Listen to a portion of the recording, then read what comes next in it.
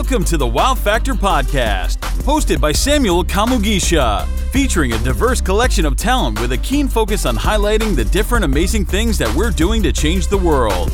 So, without any more hesitations, here is Samuel.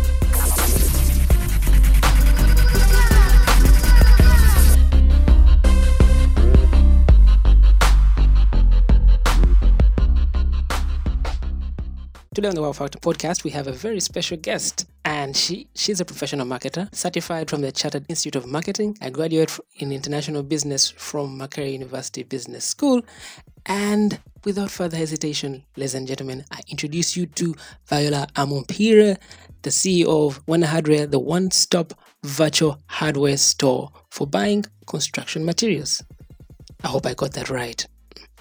Yes, you did. Thank you so much for having me today. I am very grateful and Happy New Year. So, how has your week been? My week has been fine. All went well. Nothing really outstanding. That's all I can say. Oh, so nothing eventful at all? Yeah. I think I only had a training, but the rest was work. Nothing eventful. So, who is Vaolah Amumpaire? Vaolah Amumpaire is a passionate and professional marketer. I tend to include my profession as one of the things that defines me because I'm really passionate about it. For me, it's beyond a profession. It's about passion. I am now a techpreneur. And I am still passionate about business and technology in Africa. So basically, I think if I'm to describe myself, I am a passionate individual. I do things with passion. Wow. So what made you transition from marketing to techpreneurship? I think it was the business idea that came up at that time, which was have a one-stop solution that would enable Ugandans in the diaspora buy construction materials without involving third parties. And for me, that turned out to be a tech business. So that's how I ended up being a techpreneur. Oh, so you became one out of situation. Yes. Oh, that's great. So before we go further into that, we would like to understand your academic background and did it have any form of impact on your current career? Oh, yes and no. So I went to okay, people might not understand, but I studied in the western part of Uganda in Mary Hill High School. And that's where I attained my O-level, I don't know what it's called internationally, but here I'll call it ordinary level. And then I joined university and studied Bachelor of International Business. So with that course, I got exposed to different international opportunities. One of them was emerging markets and trends, and technology was one of the things. And then I was very passionate about marketing. So by luck, I ended up doing internship with Coca-Cola, which is like the biggest marketing. Okay, yeah, trends have sort of changed, but at that time it was one of the biggest marketing firms. And I really fell in love with my career and fell in love with something I was starting on. So then I got to know that with marketing you can make money, you get opportunities, you look out for solutions. Your main role as a marketer is to find a solution to people's problems, but also making a profit. So I fell in love with the profession and also got numerous jobs that exposed me to different sectors and different opportunities.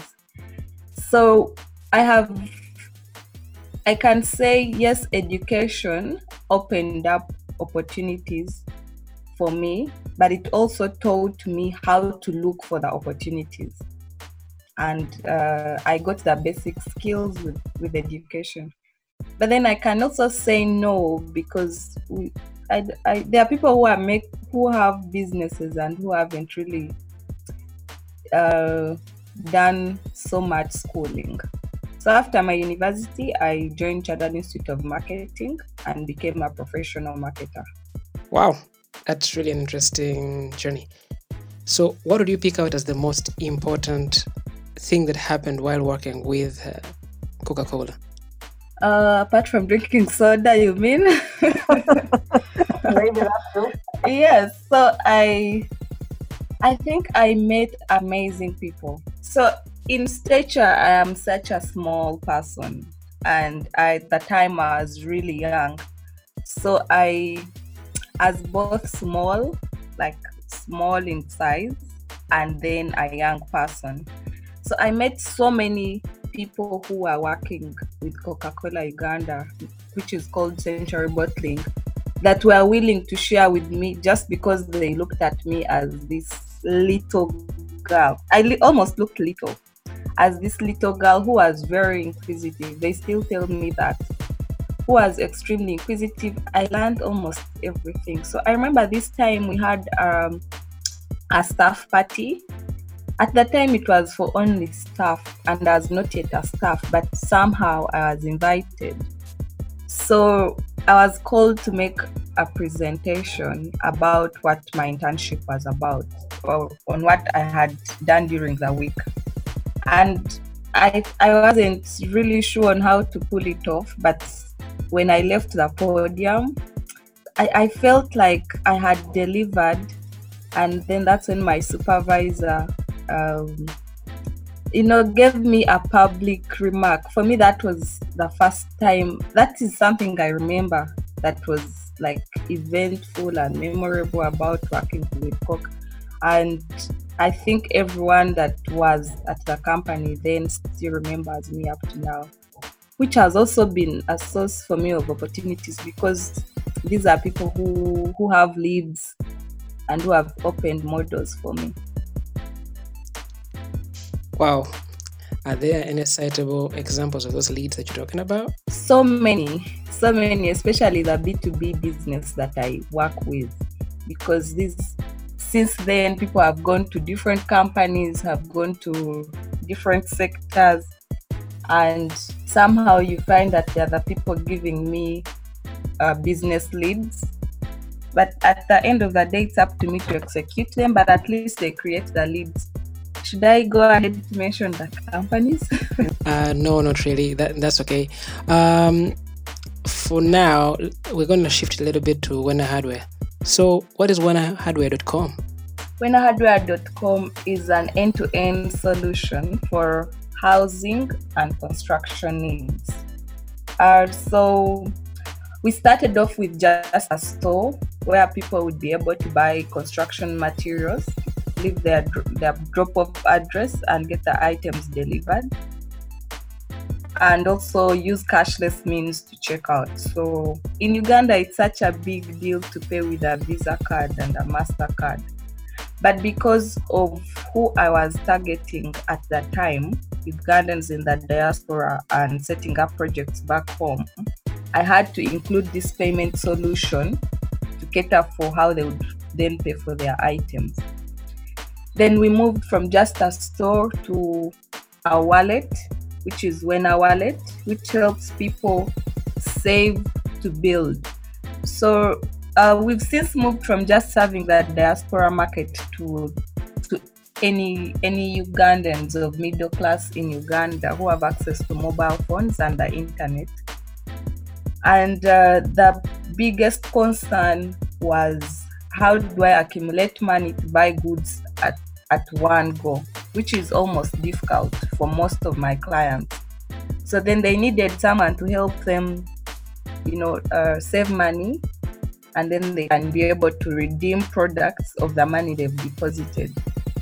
So that's how we then grew to have a wallet. Yes, so it's not like a bank service. It's just to help people I hate to use the reality, which is it's forced saving. You're only saving to buy materials. You cannot withdraw this money to maybe go shopping elsewhere. It's the money that you've put in this wallet that is going to enable you buy construction materials of that much that you have in the wallet. Not to sound like I'm pitching, but the difference between our wallet and other bank services, why someone should be encouraged to save with us, is they have daily interest with the money they deposit with us, and that interest that they earn helps them buy other materials. What's the percentage of the interest? We give them 8.5% per annum, but it doesn't have any timelines attached to it. When you need your products, you just buy them there and then. Even if you deposit the money today and you need the items tomorrow, you go right ahead and buy them.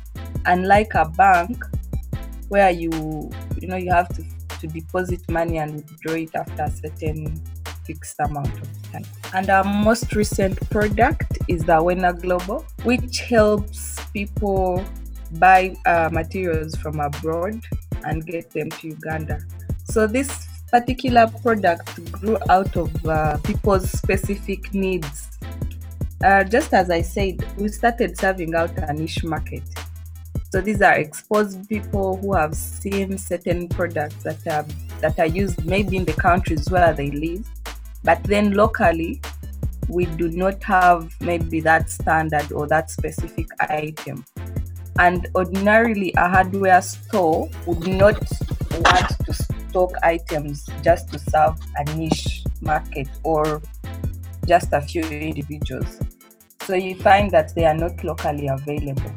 But with Vaolah Global, someone has that luxury of choosing what they want from whichever country they want. So examples of those items would be mainly like what? They range from tiles.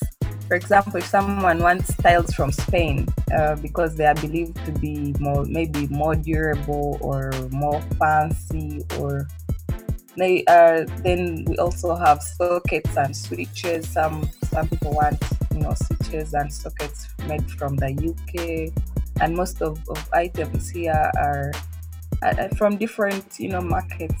So there are various items. So you find that people want different items from different countries of different manufacturers. It could be maybe tools used on site. The Wow Journal, a catalog of different captivating content spanning from amazing talent to tones of creative work.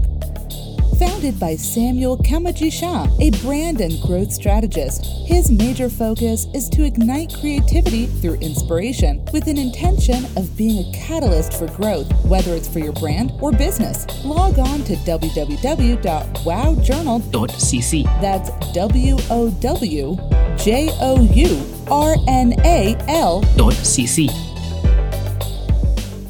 Some people want tools made from Italy, others want tools made from Japan, others want tools from the UK.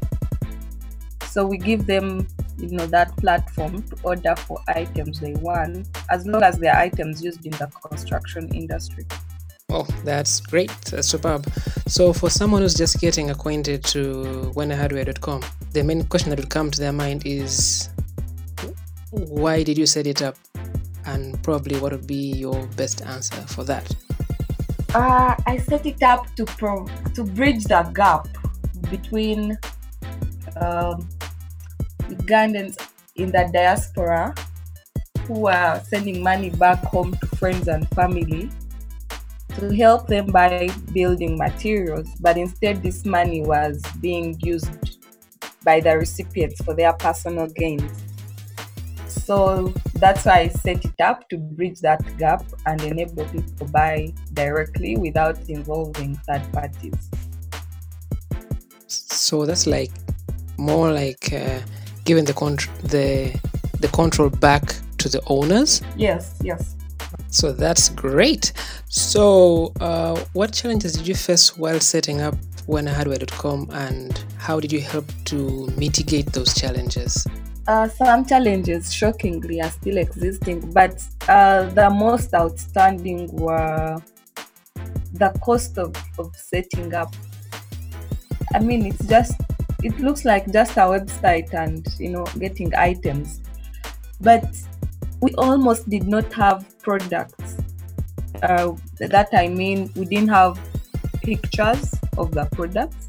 We didn't have product description. And nobody in the industry was willing to disclose prices because they never used to before. You walk into a shop, they look at you and determine the rate of the item. That's how it was majorly done back then. So now they were not willing to say, we are selling our item at this much and make it public. That for me was the biggest problem, because then we didn't have business if we did not get those things right. Image, the price. That's what I think e-commerce is about. You said some of the challenges are still existent at the moment. What are those specific challenges that are still happening now? Yes, some players in the industry, and these are manufacturers, still not. I don't know if they don't have a product description or if they don't think we should get it. And it's basic product description, really. What is this item? Why should somebody? What does it do? But you find that you're struggling to get an item included on your product catalog and described for people who are willing to buy it. And then the other challenge is drop off. Well, I can call it mapping, I think. So in Uganda, we really don't have clear addresses. And then here we are dealing in construction, where people are just setting up their construction sites. And you find that it's which road you're supposed to take, or street name, and which specific site you're actually taking these items to. So you find that you have to make so many phone calls, you have to sometimes get lost and then get to find your way back to where you're supposed to, which increases the cost of doing business, but also which is, a problem beyond us. We really cannot do much about it. But generally, it affects how effective we can work, because there are not clear drop-off addresses.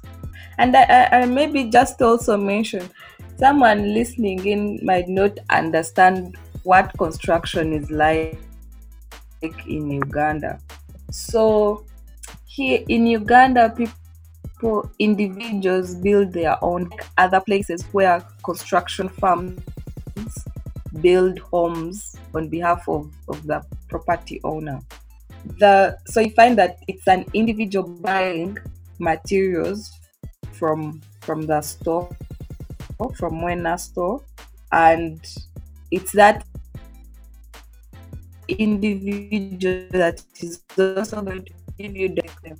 So you find that there are so specific area at a given time, and it's then difficult to tell whose site is the right site you're going to, because there could be multiple sites in the same place. Yeah, so if it's a new upcoming estate, for example, then you find so many sites that are almost at the same level of development. Thanks for giving clarity on that. So what is the purchasing process like for getting materials on winnerhardware.com? Would just give us a description of how it is. Yes, so you browse by category and get the item you want according to the category. So for example, there are different categories. If you want roofing items, then you go to the category of roofing. So in that category, you find all the items that are used to roof a house. If you want something to do with painting, be it brushes or paint itself. So you go to that specific category and you get those items you're looking for, and then you leave a drop-off address where you want these items shipped to. You make a payment and we get an order and process the order and deliver it to that specific address. So that's easy. Oh, that's really an easy to understand process. So did you manage to win some accolades for WhenaHardware.com? Yes, I have both locally and internationally. Maybe I can talk about my very first. I think my very first, should I call it, recognition was when I was nominated for top 40 under 40 Ugandans in 2018. And for me, it was really humbling to be recognized as one of the most outstanding 40 Ugandans. And then most recently, I also got recognized in Berlin, Germany, for the same, for what we are doing as WhenaHardware.com. And in between that, there've been lots of many other different sorts of recognitions. And it's been an amazing journey as a person, but also as a company. Wow. So we can say that you're a multi-award winner. Oh, interesting. Yes, I yes, it's true. I am a multi-award, but well, yeah, it's true. I think I'm too humble to admit, but yes, it's true. Okay. So what's your take on the current hardware market and as well the e-commerce market in Uganda? So generally there is a shift in how business is being done in Uganda, and allow me say this. For me, the safe border story is a story that is an inspiration that things can be done. For those who don't know safe border, it's a border riding business in Uganda. But this inspires me personally in a sense that before the safe border story, people were not believing that an ordinary Ugandan or a middle class Ugandan can do business on a mobile phone. And when the safe border story became a success, then we believe that despite the challenges now, we are going to get there. So currently, people in the construction industry do not conduct a lot of business using their mobile phone, or should I call it tech-related transactions. And so we are faced with a problem where people browse online but shop offline. Like they come to WhenaHardware.com to see prices, but do not actually buy from us. Then they still drive or walk to a physical hardware store and buy. But for me, that is not to discourage us. Instead, it shows that we are actually solving a certain problem that that is existing in the market. Maybe people do not get to understand what the market rates are for different items. We do not directly benefit, but at least we are making that contribution to start with. And then when it comes to hardware owners who we are enabling to sell beyond their physical locations, they still do not think there is need for tech in their business. They think it's their business, they've run it their way, so nobody else should come on board and interfere with how business has been running. But there are younger people now who have joined the industry, and they find tech-related solutions as efficient and actually more efficient and more affordable for them to be able to go through whatever activities they want to go through in this industry. So currently, it is not very good. but we've seen trends change in other industries. So personally, I'm optimistic that things will change. But then I've been able to survive for the past 3 years because I identified my niche market, and that niche market has kept us going. Whereas, yes, we are open to serve Ugandans here in Uganda. We also admit that they are just transitioning from how they used to do business to what we intend to provide, or what we are actually providing for them to consume. So currently, it's the trends are not that good in the construction industry. Well, it's safe to say that it's more of a mindset issue and people are still stuck in the old mindset. Is that what you're trying to say? Yes, and it's because the bigger players are old people, so there is like a generation gap. The construction industry is heavily a capital intensive, industry. So you find that the people who have that money to be players in the industry almost don't get the money when they are still young. I cannot defend that statement or I don't know why it's like that, but that's how it is here. So you find that there is a generation gap between the people who can use technology and the people who can actually spend in the construction industry. But with our niche market of Ugandans in the diaspora who are a little more exposed, who have technology and who have access to technology, but also who have a problem that we are solving, appreciate our services and keep us going. Well, the future is definitely very bright for this kind of service for Ugandans at large, mainly living in the diaspora and probably within the country itself.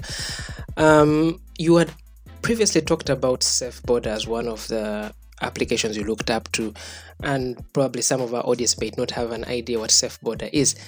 Well, Safe Border is a motorcycle e-hailing service, and similar services around the world include Gojek, mainly famous in Indonesia. That is a motorcycle e-hailing service where you, instead of renting off a car, you rent off a motorcycle.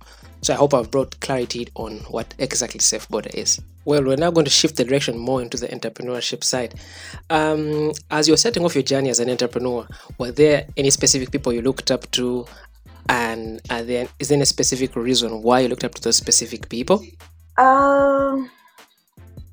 Honestly, no.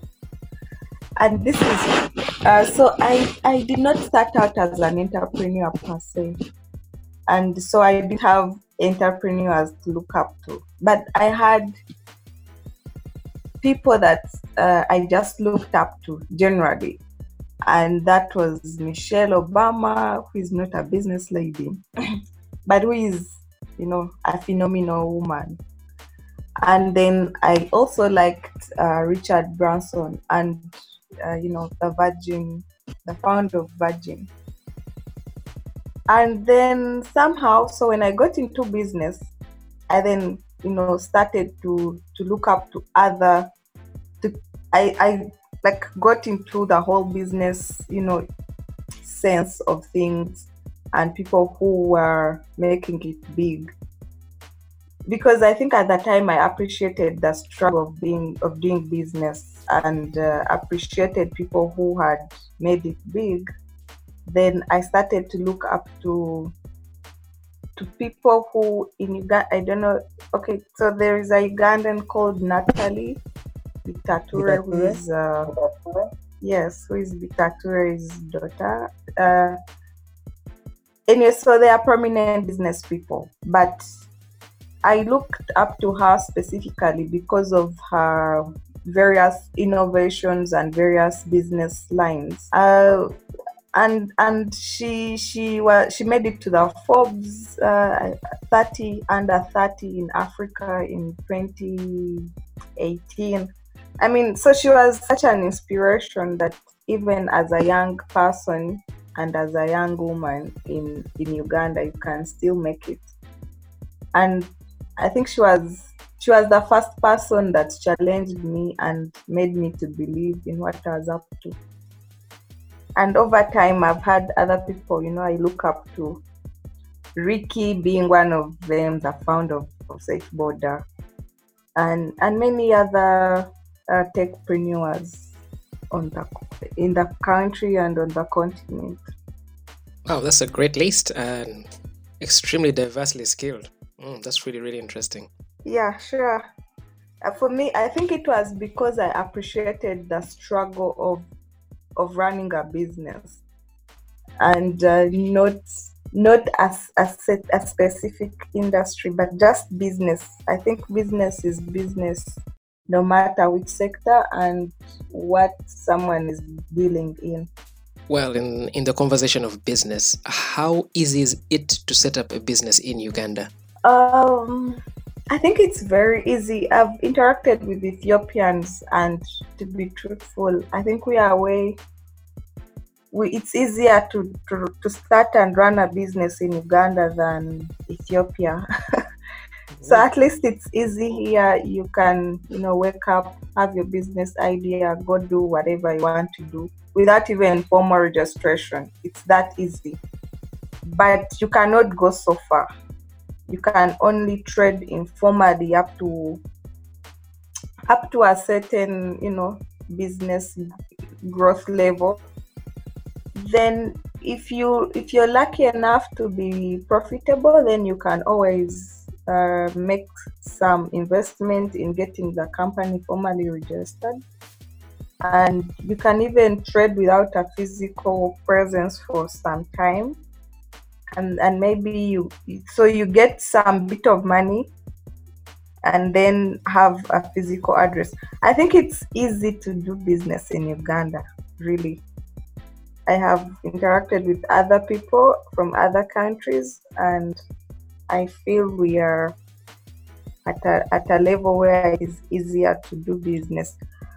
But it is also very challenging in some aspects, especially the taxation aspects. And I think that's why people choose to do business informally, because the tax bodies here do not understand that someone is a young business and should be given maybe tax holiday or have certain tax exemptions for them to grow, but also get formal, and they can always pay back when they've made a bit of profit, or just when they have a few paying clients and they're able to pay taxes. That's very true. Governments do have an impact on the relative growth on all enterprises in the country and all businesses. So, to you, why do you think businesses fail in Uganda? Just like I said, it is very easy to start a business. It is also very easy to close one. So because you don't think through maybe what you're going to start, you just wake up, start a business, trade, then you almost don't have so much maybe investment that you put into the business from the start. Then you also don't have much to lose, so you sort of don't concentrate on the business or do research, understand the market, and also adjust to what the market actually needs. So you find that some people, when they start a business, they are not listening to the market needs, and somehow you find there is either a shift in the market or people are no longer interested in their products. So before even a year, they've already closed business. That's on their personal, attributes of that they should, maybe initiatives that they should have taken as business owners. But then also, because of the laissez-faire in doing business here, you find that it is easy for someone else to start up the same business, because there is almost no control on who starts what. So if someone who has more money or more resources starts a business, then most probably they are going to beat you because you're competing for the same market.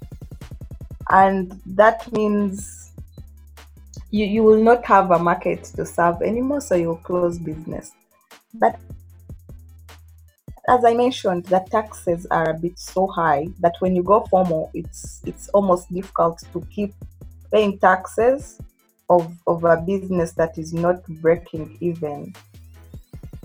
So then people are also forced to close.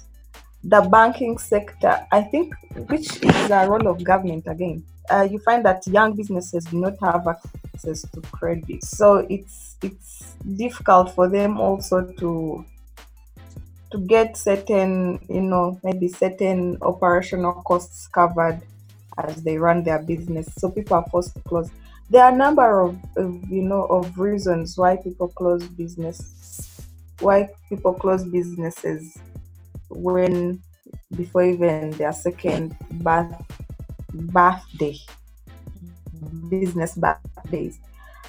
But I largely, as I said, I think people are just not, we as Ugandans, we are not investing in enough time to research about what we are starting as a business idea and what the market is actually interested in. Well, as you've clearly addressed, among the reasons to that of course business failure is the lack of research or the not enough access to financing.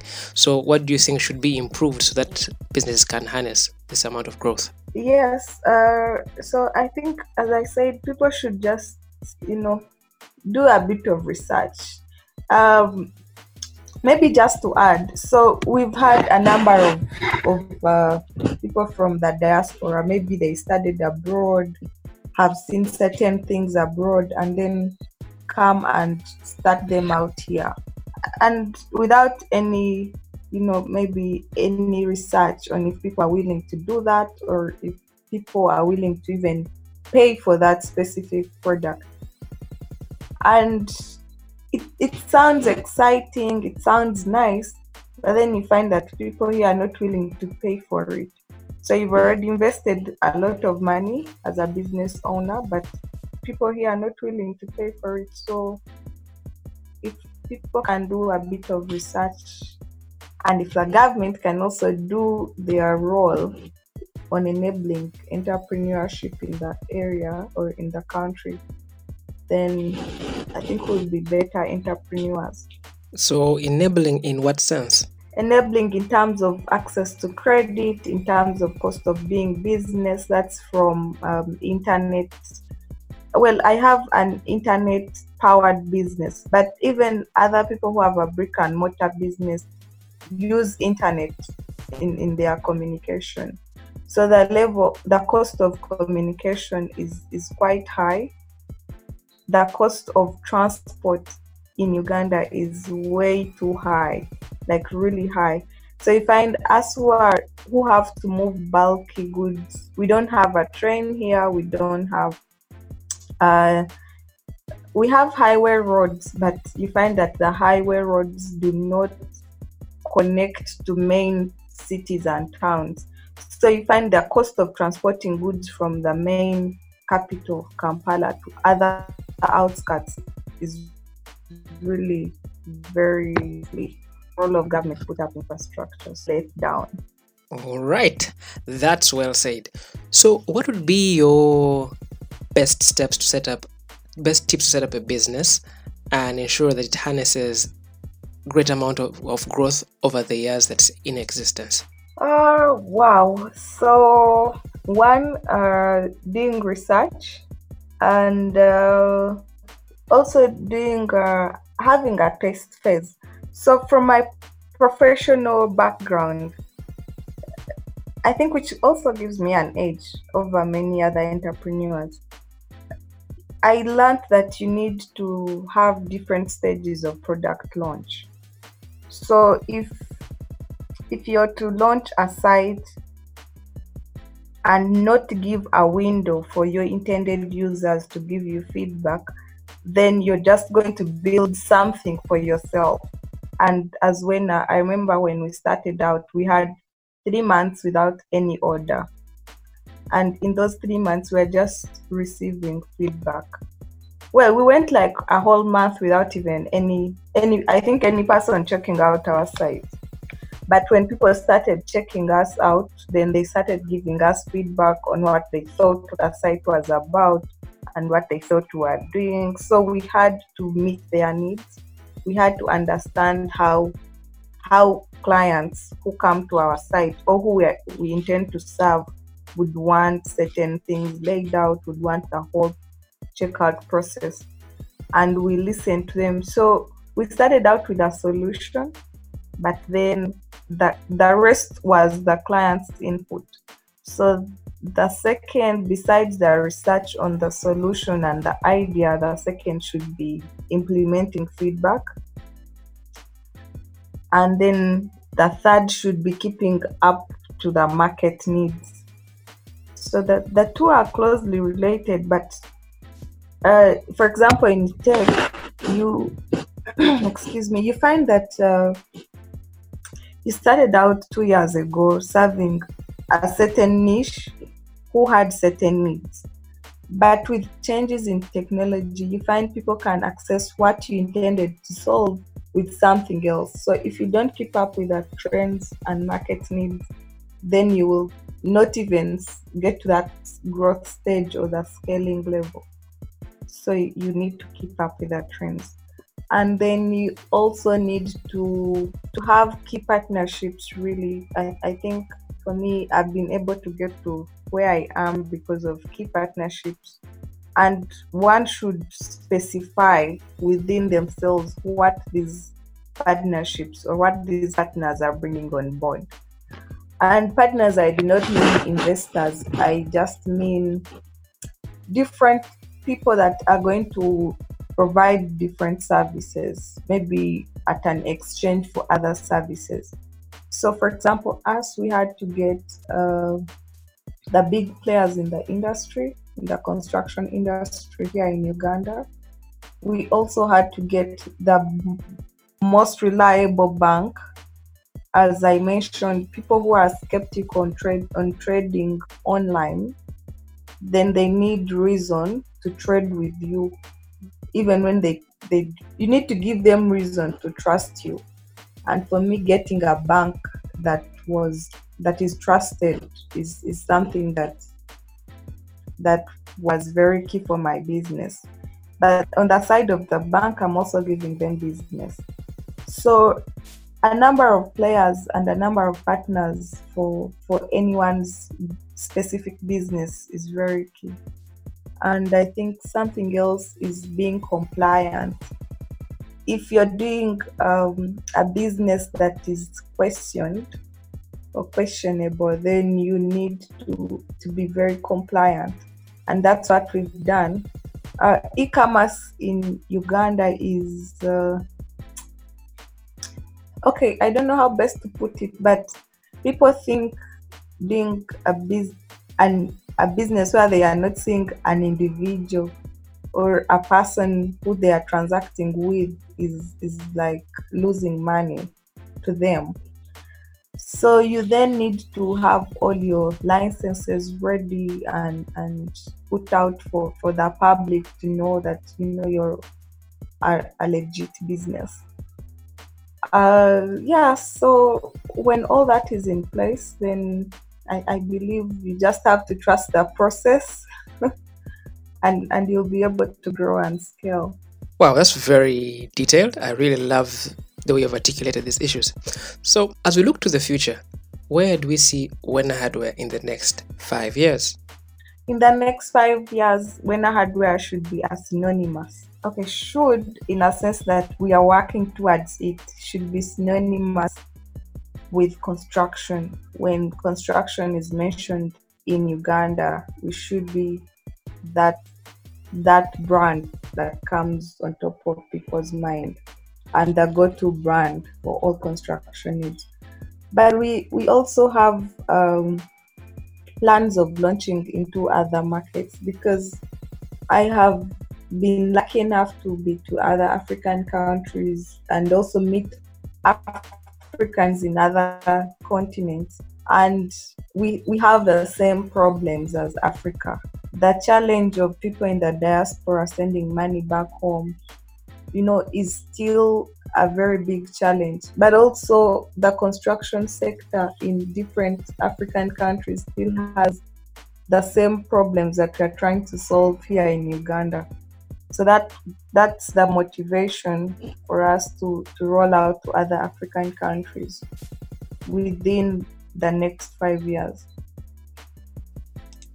Wow, that's great. So we can look forward to hearing of when we're in Botswana, Zimbabwe, Tanzania. Yes, in Sudan. We already have transactions we are making in Southern Sudan. So we are testing the market. Well, I'm glad that you're seeing your vision expanding across all over Africa and rather than being only in Uganda. That's very great. So what would you define as a recipe for success? Wow. First, I thank you for asking me. That makes me feel successful. So recipe for success. Wow. So a discipline, consistency, and determination. I think for me, I almost don't have an option. So I am this determined that I must listen to what people are looking for in my solution and make sure I am meeting their needs. And that determination is what has personally grown us as a brand and as a company, but also grown me as an individual. And it's not like I cannot start another business. I can, but then why did I start this in the first place? So anybody should be determined to get to that final point of why they started in the first place. Discipline, if you've set yourself to something, go ahead and get it. And then in business, but if you want to be successful in business, I think you need to look out for opportunities. Yes, there are opportunities that will come to you, but you need to look out for opportunities, whatever it is. If it is looking out for a partnership, if it is looking out for anything, you need to go out of your way and be the first one to look for it before it actually comes to you. Great. So what are you most proud of? Most proud of? One, the fact that I'm being hosted on Wow Factor. Honestly, yes. Trust me. I think, okay, that's interesting. I live in a moment and appreciate things as they come. But generally, I think I'm proud of who I have become. I am proud of the fact that I can stand so many things which I wasn't doing back then. If something didn't work out in my favor, I just let it go. But now I have developed resilience, and I'm proud of myself to be, sounds cliche, but to be a strong businesswoman. Yes, time, circumstances, and I am proud. I have appreciated the process. It's been worth it, and I'm proud of that. That's a big round of applause for you. So, how would you like to be remembered? As the girl, okay, I would no longer be a girl, but I would like to be remembered now, like what I set out to do as a young girl who, against all odds, would not make it, but at least we've made it this far. So to the rest of the world, or whoever cares to remember me, should know that, if she set out to do what she did, then anyone else can do it. And it's more like an inspirational way of being remembered, but I think that's how I would want to be remembered. A resilient woman. So as we wind this up, what would be your final remarks and how can people get in touch with you? So for the Ugandans in the diaspora who have been passionate about Uganda and who just didn't know how to build their country and get their personal projects back home, I am glad and happy to say wenahardware.com has become that solution. And for people who would want to get in touch with the business or with me, they can just get to the website on wenahardware.com and leave a specific message. So then it will be passed on, but then that's the easiest way to get in touch with me. But I would then get back to them. And generally, for especially young girls on the continent, I love to talk to young girls because I have been one of the young girls here, and it's almost very difficult to do anything for yourself. But I want to assure you, anyone listening in, that it's possible as long as you set your thought to it. You can do anything for yourself as long as you're determined and as long as you get the right counsel or the right people that have done what you intend to do. But also keeping yourself with people with positive energy is very important as you set out, to do whatever you want to do.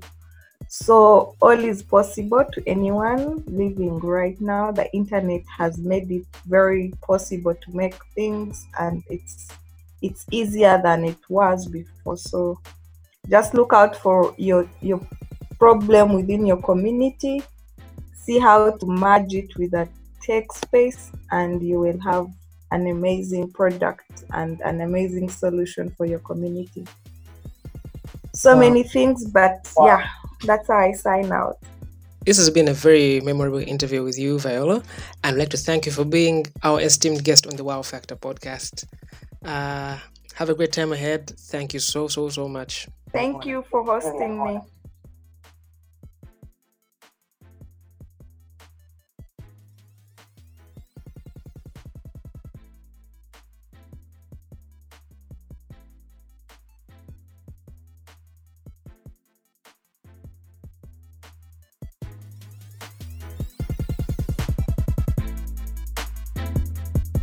And it's a wrap. Thank you so much for listening in. And I would encourage you to stay hooked to your preferred podcast distributors, or you can alternatively go to the Wow Journal website, which is www.wowjournal, that's WOWJOURNAL.cc. And you definitely get access to all the available podcasts. And as well, you have access to different adverts that I've featured that I found really interesting that you may find of good value to you. So listen in next time on your favorite podcast. Bye-bye.